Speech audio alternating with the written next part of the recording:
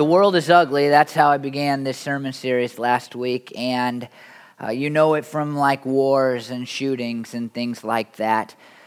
But all you have to do is have a baby for the ugliness of the world to stand out. Our baby just turned 8 months. And in the last 8 months, I've noticed things that I've never noticed before because you think about how you have brought this child into the world, and now you have to raise them, and all of a sudden all of the ugliness of the world starts to stand out because you're trying to protect your child from all of that ugliness. And you hear stories of people being assaulted and abused and hurt, and you think, I don't want that to happen to my daughter. And you think about how the world is just an ever-changing place, and our country seems to be ever-changing towards a morality that I don't subscribe to. And you think about having conversations with your daughter, when she turns 13, and those conversations will be vastly different and perhaps more difficult than they were, when I was 13 and somebody had to have conversations about morality with me. And it's scary. And you think about, I'm going to send her to school someday, and she's going to go to school. And just here in our own city of Wilsonville, and I haven't heard the follow-up to this story, but there was a non-used bullet found at one of the elementary schools this past week. And whether, however it got there, it reminds you of all the bad things that can happen when a kid goes to school. And so having a baby has been this reminder, the world is pretty bad. And I can tell you this, one of the things I could do with my time is spend all of it complaining. And it seems that a lot of people have subscribed to this response to how bad our world and our country has become, how ugly it is. It seems that some people's solution to the ugliness of our world is simply to talk about how ugly the world is all the time, right? And whether that's you and you're like the complainer that nobody wants to hang out with, you probably don't know that if that's you. But if that's you, nobody wants to be around you because you show up and all of a sudden it's, how bad everything is and how bad your life is and how unlucky you are. Or this is probably more true for most of you, you just kind of have those moments where you're like that, and you're just a little bit like that. You find that the further morality leaves your morality in our country or whatever, the more you just want to talk badly about our country or a politician or whatever. And you find that in your average conversations, it's not about how good God is or anything like that. It's more about how the things that you don't like and the things that you're dealing with and the things that you struggle with. And I know that we all have this tendency to just be complainers. And this is not a put down. I don't mean this in any way. I'm just saying it's a tendency. Because if you look at our prayer request sheet, which is about a mile long, mostly it's bad, right? And I get that you want prayer for those things, but it's almost hard to talk people into saying, hey, tell us when things have gone well in your life. And we've noticed this trend, like we do rock, paper, scissors, hang loose prayer, and we get a lot of hang looses, and people kind of like to generally say, yeah, God did something good, but to get a specific, you don't often hear things like that. You don't hear about the good things going on in people's lives because people have a tendency to focus more on the negative things that are happening than on the positive things. I saw something pop up on Facebook the other day that said, no, you didn't have a bad day. You had a bad minute and you wrecked the rest of the day because of that bad minute. Something to that effect. And that's kind of us, right? We look around, the world is ugly, and then we spend all of our time focusing on that ugliness, talking about that ugliness, complaining to other people about that ugliness, and it doesn't do any good. It only, if anything, makes us uglier. We're talking about in this series living a beautiful life, and I can tell you that one of the things that's never going to make you more beautiful is just recognizing that the world is ugly and then talking about it all the time. Because a Debbie Downer, I found these different terms, or a negative Nancy, or did you know this was one? A pessimistic Patty. Who knew that was a label for somebody? I know it's sexist that they're all women's names, but I didn't have time to come up with men's names. It's not my fault. It's just how it happened. But we don't want to be those things. And we know without a doubt that pointing out the flaws and the failures and the hurts and the pains of this world will never make a person more beautiful. It will just make them uglier. And so what is the response? I mean, when we're looking at the world, what should be our response to the ugliness? How ought we to live if we are going to stand out from the ugliness? Because we think, and Christians are perhaps the worst, we think that the best way to stand out from the ugly world is to identify the ugly world as ugly. And so we complain, and we may complain more than the average person about all that's happening and all that's gone wrong and how it's not the way that it used to be and how it's not the way that God wants it. And I just know from personal experience that this does not make you more beautiful, and it doesn't make our world any prettier. That's for darn sure. And so the question becomes, what is the proper response? And I want to remind you again, we're studying this book called 1 Peter. It's in the Bible, written by a guy named Peter. You could have guessed that. And Peter is writing to a group of people scattered through Asia Minor, a region of the world. And he's writing to these people in these churches. And he knows that the world is an ugly place because he's facing some of the persecution against Christians and things like that. And God knows, as he inspires Peter to write this book, that the world is going to get even uglier. It's going to be more difficult for Christians. These people that he's writing to are facing a little bit of persecution, but they're going to face a lot of persecution. And some of them may die for being Christians. And so their world is going to get uglier. And so Peter writes this book in large part as a response to the ugliness that is taking place around him and around those that he loves and he cares about.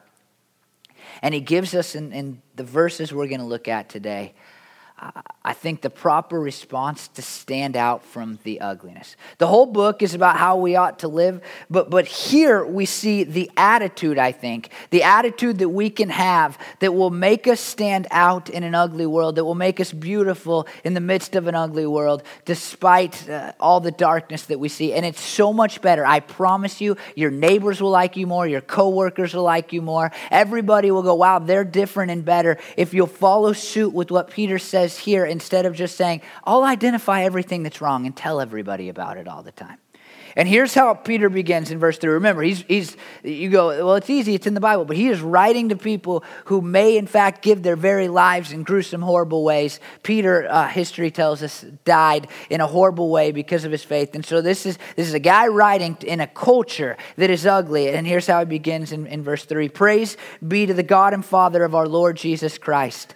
In his great mercy, he has given us new birth into a living hope through the resurrection of Jesus Christ from the dead. Now, I just want to, this is almost a side note, but he begins with this idea of praising God. And just in my own reading, I'm doing something different this year as I read through the Bible, and longer than a year now, but usually I just read, and I like to just read and try to digest in my mind and my heart and my soul. But I'm just taking little notes on my iPad this year, 4 or 5 per chapter, like this stood out, or do this different, or God, please help me with this, or like a prayer or something, or something I need to change in my own personal life. And one of the things that I've been amazed at is I'm just kind of going through, not thinking about sermons, just trying to say, what does this mean to me? Just brief, no study or anything. It is how often the Bible talks just simply about praising God or saying good things about God. Just saying good things, very simple thing to do. But what I've noticed, and the reason it stood out so much as I've gone through the Bible and made these notes, is that in Christian circles today, we don't have that very much anymore. We don't often just say good things about God.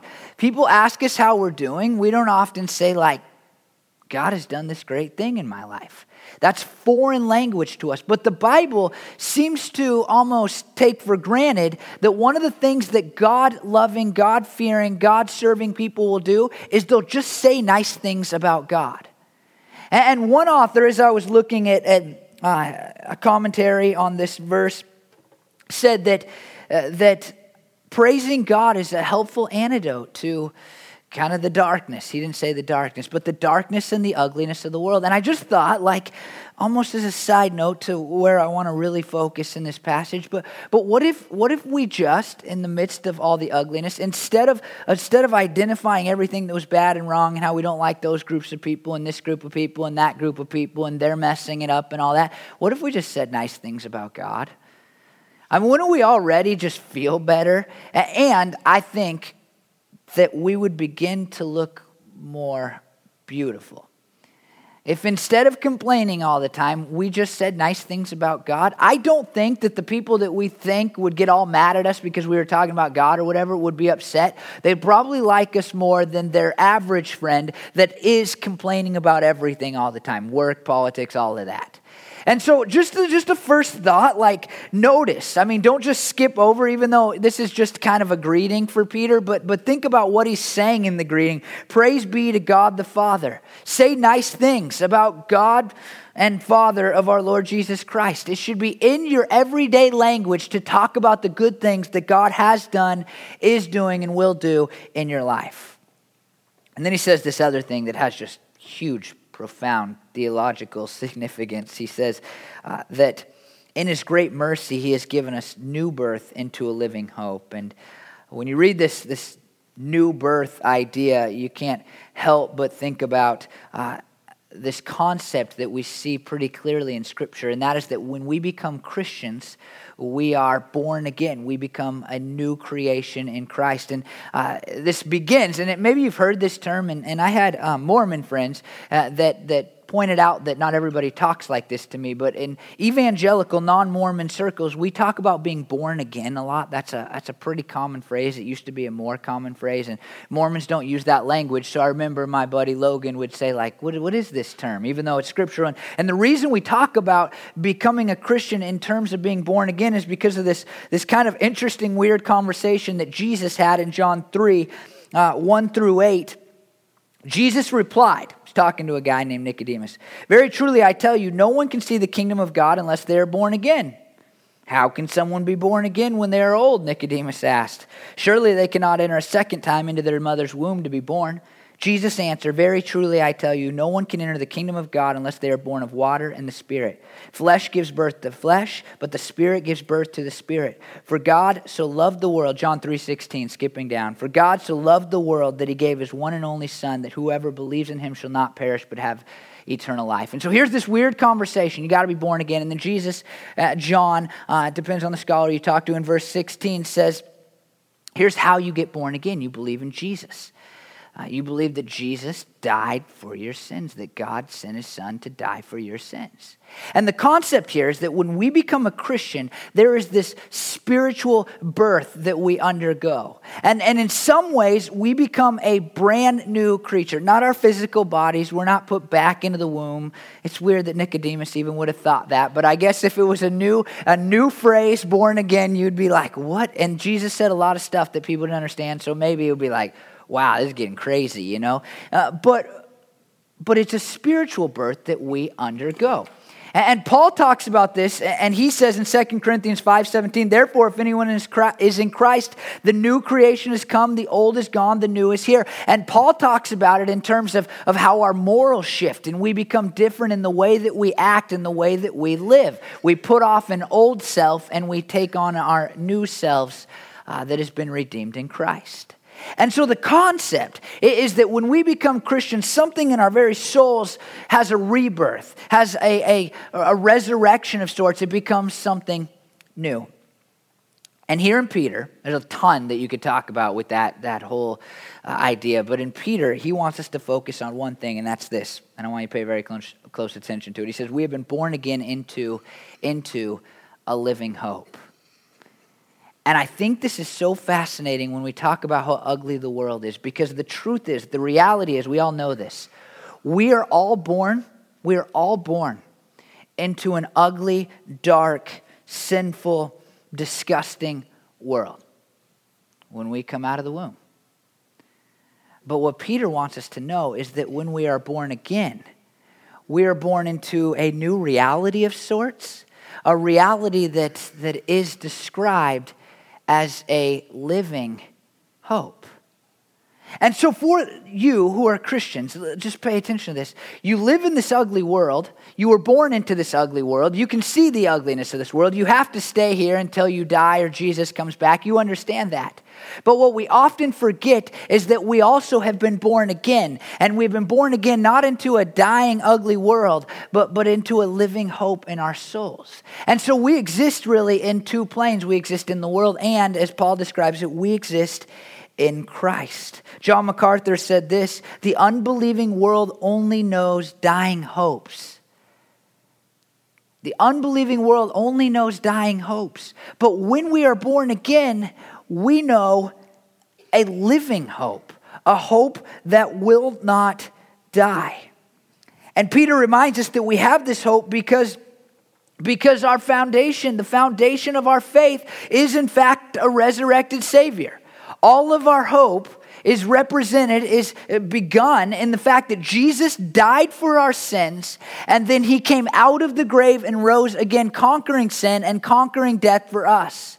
And so we no longer live under just a reality where everything is constantly getting worse and worse and worse and worse, and getting uglier and uglier and uglier and uglier, and progressing towards death further and further every day. But now when we become Christians, we're born again, and we're born again into the resurrection of Jesus, and therefore into a hope that won't die ever, that will never turn ugly, as we'll see in a second.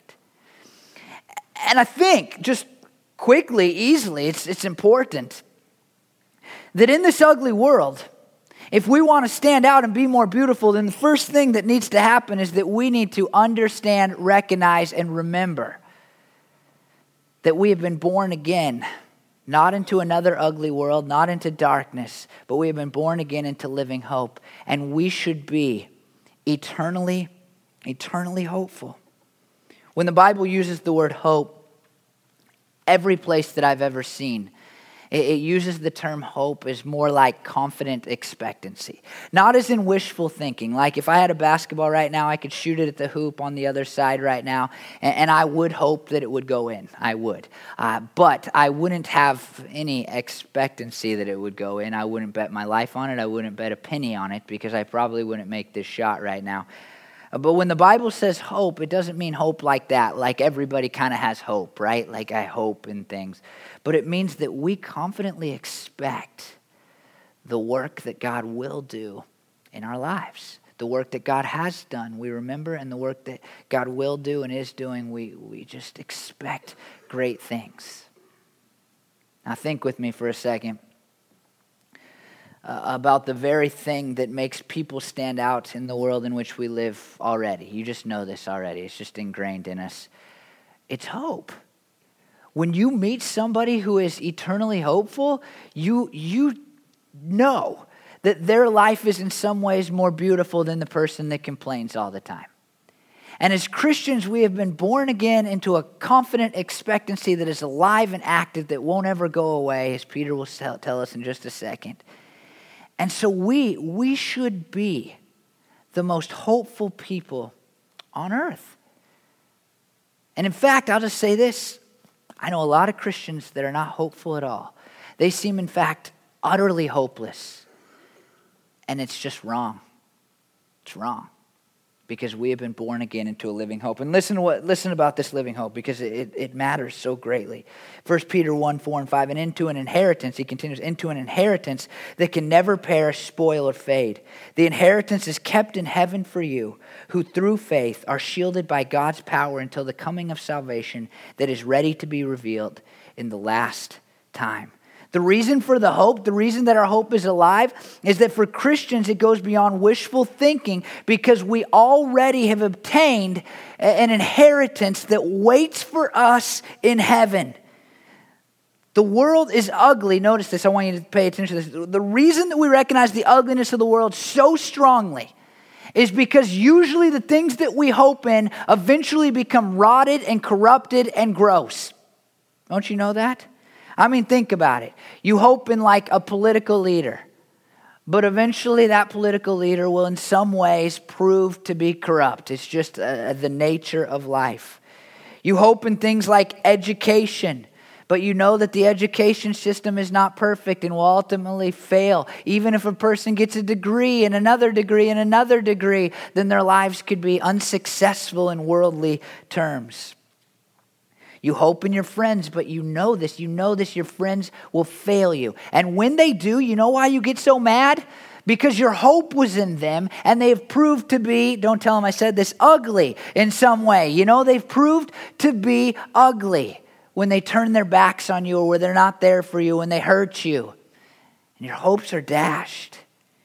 People put their hopes in money all the time, and it always fails them. It fails them for two reasons. One, it goes away, and then they go, oh, well, accident, I lost my money. Or two, because they don't find the happiness and the joy that they long for, even when they have an unlimited amount of money. They always want more money.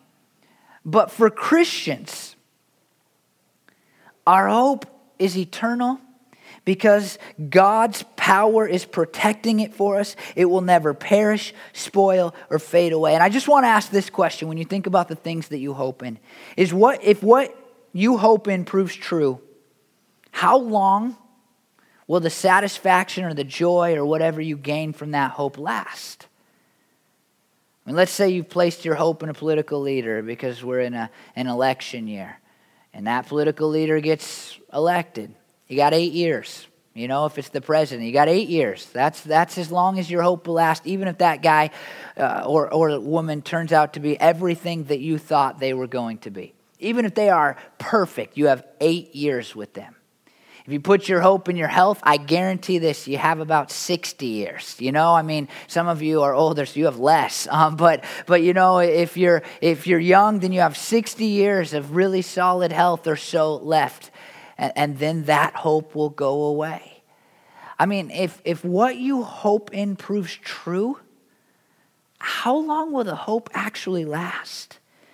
Because I only know of one thing that we can place our hope in that will last forever, and that is the hope that Jesus offers us through his resurrection.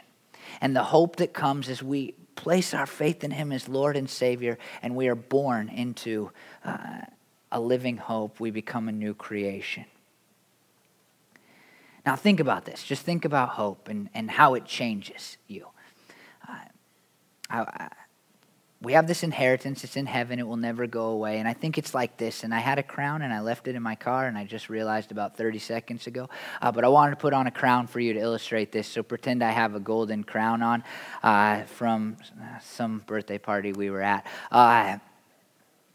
But let's just say, if you were rich in another country and you were here right now, you were rich, you were powerful, you were popular, you were cool, everybody liked you, everything was good, everything was perfect for you in another country, wouldn't it change your day-to-day here? Wouldn't the way you think about life and the way you go about your business and the way that you respond to adversity or respond to the ugliness of the world, wouldn't it be completely and utterly different if you knew that you were looking forward to your return home, where you had everything that you ever longed for? Somebody makes fun of you.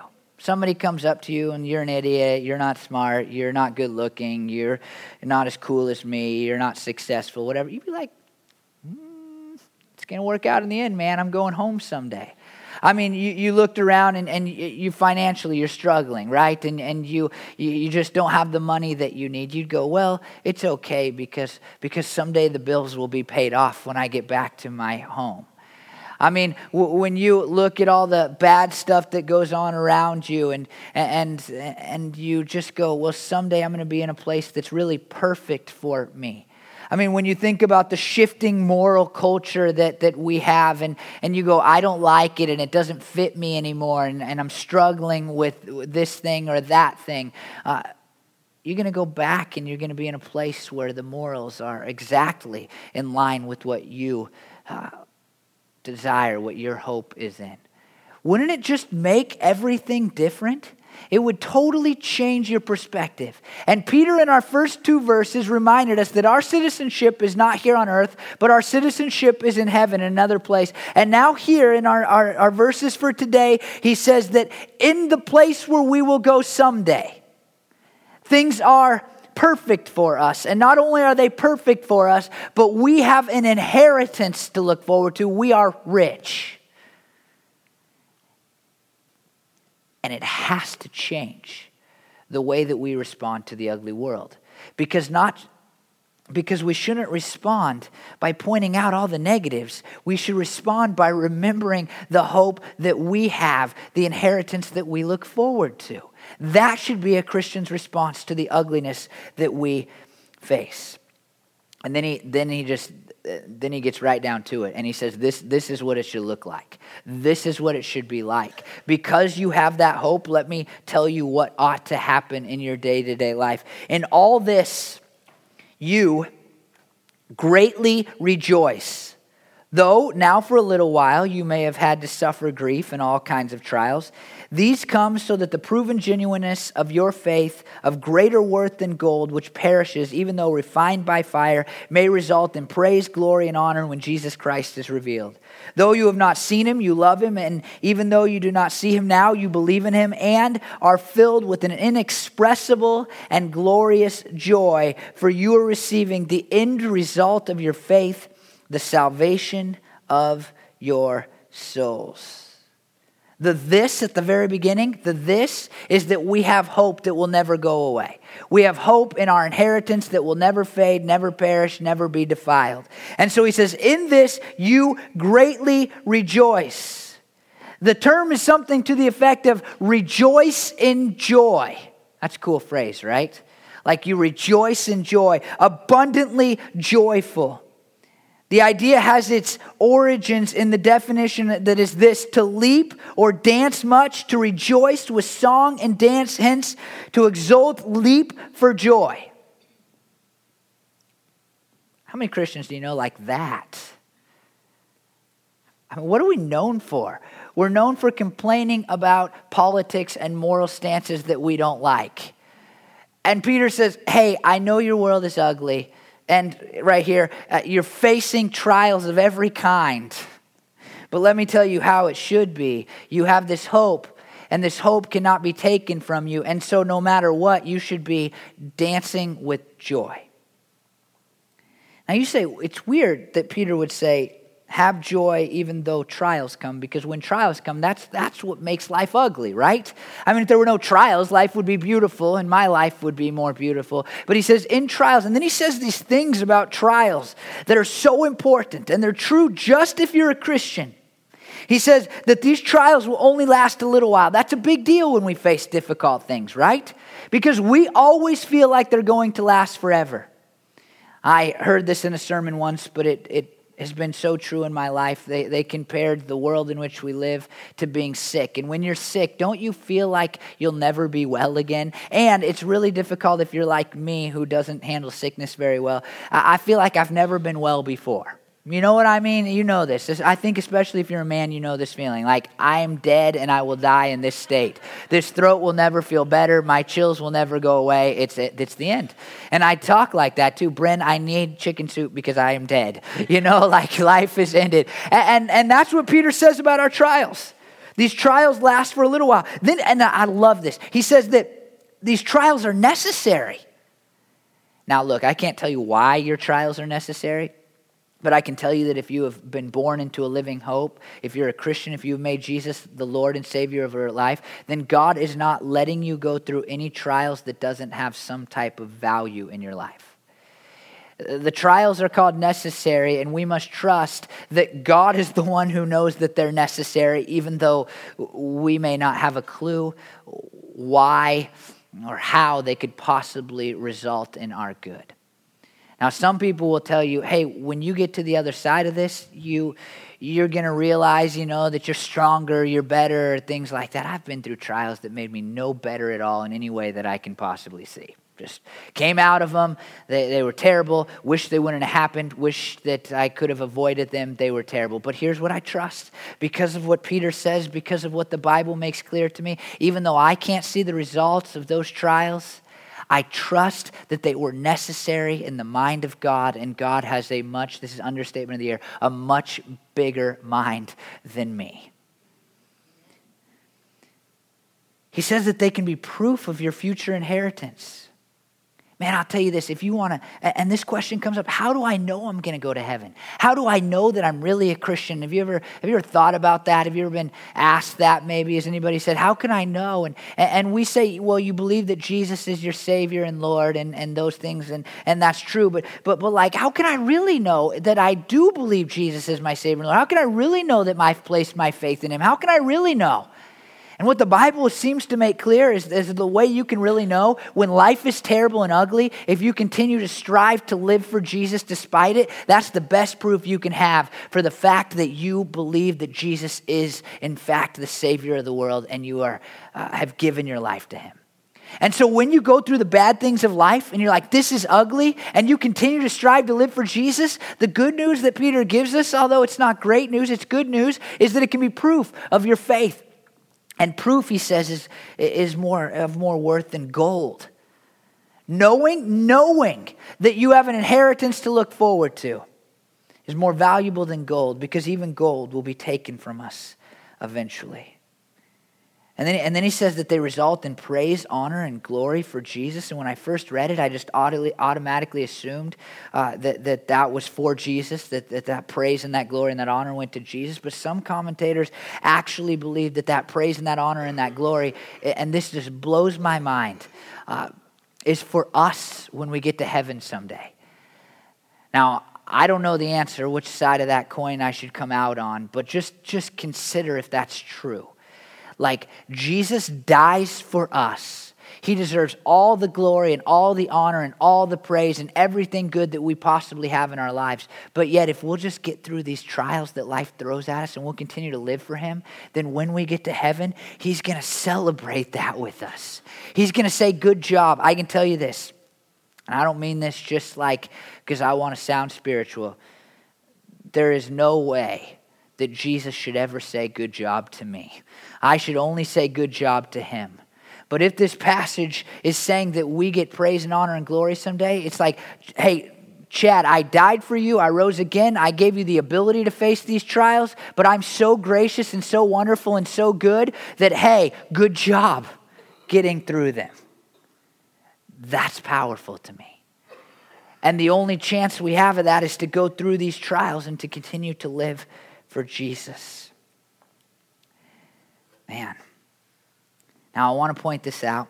He says that we can get through these trials and continue to be joyful because we believe and love Jesus despite not having seen him. And I want to say that faith is required to become a Christian, and faith is required to have the joy that the Bible describes, a joy that goes beyond the ugliness of the world.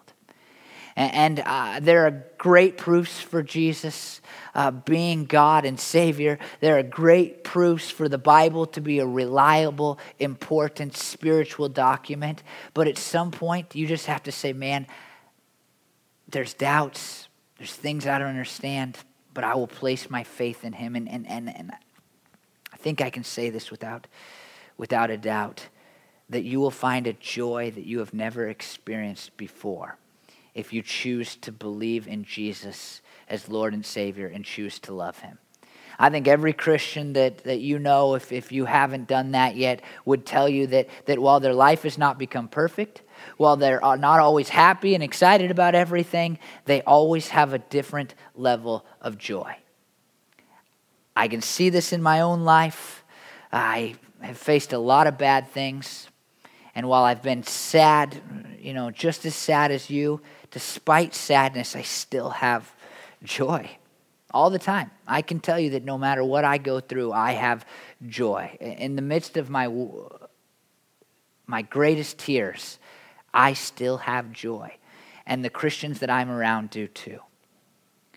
And then Peter describes this joy that Christians should have in these other ways. He says that they're inexpressible, or that is higher than speech.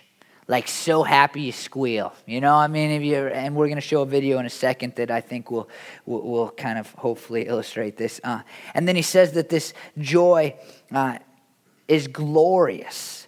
It is to be rendered the highest praise. Isn't that a weird kind of oxymoron that he uses that I really like? It's higher than praise, but it deserves the highest praise. Makes me understand it. And this is the type of joy that Christians should have despite circumstances because of the hope that they have. I think it's like this video. We're going to pull up and... What did she say? Grab something for me. That's what that lady said? What do you mean? What is it going to be? Faithlyn, there's no way. Why would they have something for you here? I don't know. Maybe it's going to be American Doll. No, I don't think so. I don't know what it's going to be. Faithlyn, those are so expensive. I don't think that's what it is. What it's going to be. I don't know. Are you excited? What is it? I don't know. There's a little surprise in here for you.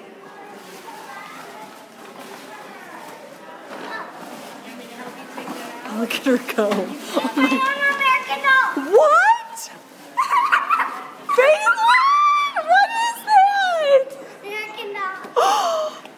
Oh my goodness. Tell her, Daddy. Faithlyn, it's yours. It's yours. Happy birthday. Faithlyn. Happy birthday. This is A real American Doll? a real one from all your family, Faithlyn. They want to give you this. It's an American Doll. Look at how pretty she... She looks like me. She looks like you, Faithlyn. Wow. It's my own American Doll. I just saw her face.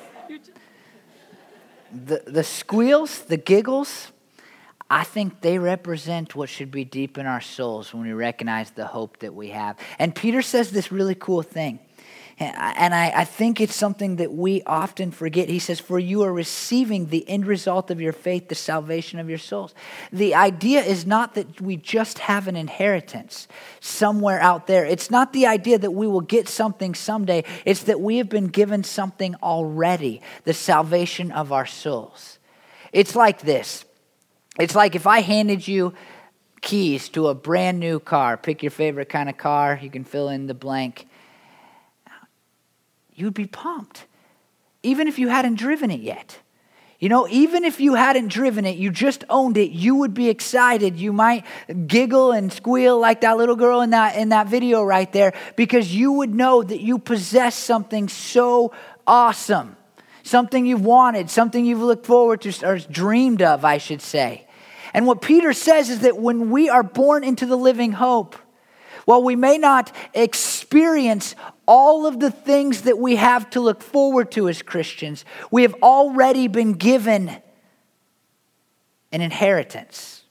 It's not something we will possess someday. It's something that we possess now, just somewhere else. And it ought to change everything about our lives. And then he says this, and I love this, in 1 Peter 1, 10 through 12, concerning this salvation, the prophets who spoke of the grace that was to come to you searched intently and with the greatest care, trying to find out the time and circumstances to which the Spirit of Christ in them was pointing when he predicted the sufferings of the Messiah and the glories that would follow. It was revealed to them that they were not serving themselves but you when they spoke of the things that have now been told you by those who have preached the gospel to you by the Holy Spirit sent from heaven. Even angels long to look into these things. So these prophets in the Old Testament, they're writing things down about the incredible grace of God. They're saying, look, God's grace is so great that it will wipe away your tears. God's grace is so great that you will have forgiveness for your sins. God's grace is so great that the punishment that you deserve will be taken away. And they're like, when will this happen? We would love to know how this is going to take place. And Peter says, you who know the story of Jesus, you know, you have experienced, you have looked at, you have read about the very thing that these men wrote down and longed desperately, searched intently, not just searched, but searched intently to know about. They're writing about all this grace. Think about this. They're writing about all this grace. Look, someday you'll have an inheritance, and someday you'll be forgiven, and someday the lion will lay down with the lamb, and someday God will die for you. We don't even know what that means. Someday God will die for you, and someday he'll rise again, and someday you'll be in a place where it will shine like gold, and it will be perfect, and we don't even know when or how or what this looks like, but we want to. And Peter says, that's what you see. And he even says the angels desire to be able to understand this gospel message, this good news of Jesus in the way you do. And they can't. But you can possess it. And so you ought to have hope in that produces joy, joy, joy. Just think about that. How good does it feel to have something that other people want? It's probably sinful of us, but you know the feeling, right? Like when somebody looks at something you have and they're like, oh, I've always wanted that. You just think, yep, and I have it. Right? You know that. You know this feeling. And Peter's like, this is what we have as Christians. We have something that they wanted to be able to see when they were writing down these prophecies for you. And it's this hope because of what Jesus has done that will never perish, never be defiled, will never fade away. And it is reserved in heaven for us by the power of God. And that hope must produce joy. And this is what I want you to hear. If you want to live beautifully in this ugly, ugly world, then you must be a person who remembers your hope and has joy despite circumstances. Man, I'm around a lot of Christians. I'm around a lot of pastors even. They're supposed to be super Christians. I laugh because it's not usually the case, including for the guy up here. But there's not a lot of joy. In fact, it's one of the reasons that I sometimes don't like spending time around a lot of other pastors is because it seems like a joyful event. There's a lot of complaining about the way that their churches are. There's a lot of woe is me. They act like they have the hardest job in the world. I don't find it to be that difficult, but it's like this never-ending spew of complaining. And there's a lot of Christians that aren't pastors that I don't like to be around because it's this never-ending complaints, just never-ending complaints. And I'll tell you this, the world is looking at us who are Christians, and they've picked up on it. And they've said, these people are no different than me. They just complain about different stuff. I complain, they complain, we complain. Everybody's complaining. We're just complaining about different things. But what if you just decided to remember your hope and you allowed it to produce a joy that makes you want to get up and dance, that is inexpressible but deserves the highest praise, and you allowed for that joy to spill out everywhere? Then people would look at you and go, wow, there's something beautiful about their lives that is different than this ugly world in which they live. You see, the response to the ugliness that exists in our world is not to point out the ugliness all the time. The response that Christians are to have is to have hope that produces joy despite the ugliness that they are surrounded by. And I just want to tell you this. We talked last week about how most people will live mediocre lives because they want to live lives that matter, lives that make a difference, lives that outlast their physical lives because they have impact that goes on and on and on, lives that are seen as moral and good, lives that are successful, but at the same time there's an ugliness, and so usually they just get right in the middle and they have an average life. If you want to live an above average life that is more beautiful than it is ugly, then start by remembering hope and start by being joyful no matter what the circumstances because of that hope. I'll tell you what, you'll notice a difference instantly. You'll be awesome. Everybody will want to hang out with you, and you'll start to make a serious difference. Will you pray with me? Lord, man, I pray, God, and I think our church, a little bit preaching to the choir for me today because we have a fairly joyful church, but there's still complaining, and there's still people in our congregation, God, that seem to be more focused on the negative than on the positive. And I just pray, God, that for all of us, every one of us, God, we would just be radically changed because we would make a decision to focus on the hope that we have, our inheritance that is somewhere else but already obtained for us by you, and we would allow that to produce joy in us, God. Lord, a lot of times we don't like what happens in the world, but I pray our first response would not be to complain about it, but to be joyful despite it, Lord. I pray, God, that we would, I pray that we would be a church that is known by our joy, that people would know us by how excited we are about the things that you have done for us. I pray we would talk about how great you are, that we would praise you, God, that we would make it a point in everyday conversation to say, I have a hope because of what Jesus has done for me, and we would let that hope dictate our lives and the way that we respond to trials, God. Lord, for any Christian, any non-Christian, anybody that doesn't know you and love you as Lord and Savior in front of me, and anybody who will listen online, God, I pray that they would take the leap of faith and that they would place their belief in you and they would love you because, God, I want them to have the joy that I have experienced. I want it so badly, Lord. God, I pray that all of us would have joy as we remember your hope. And I pray these things in your name. Amen.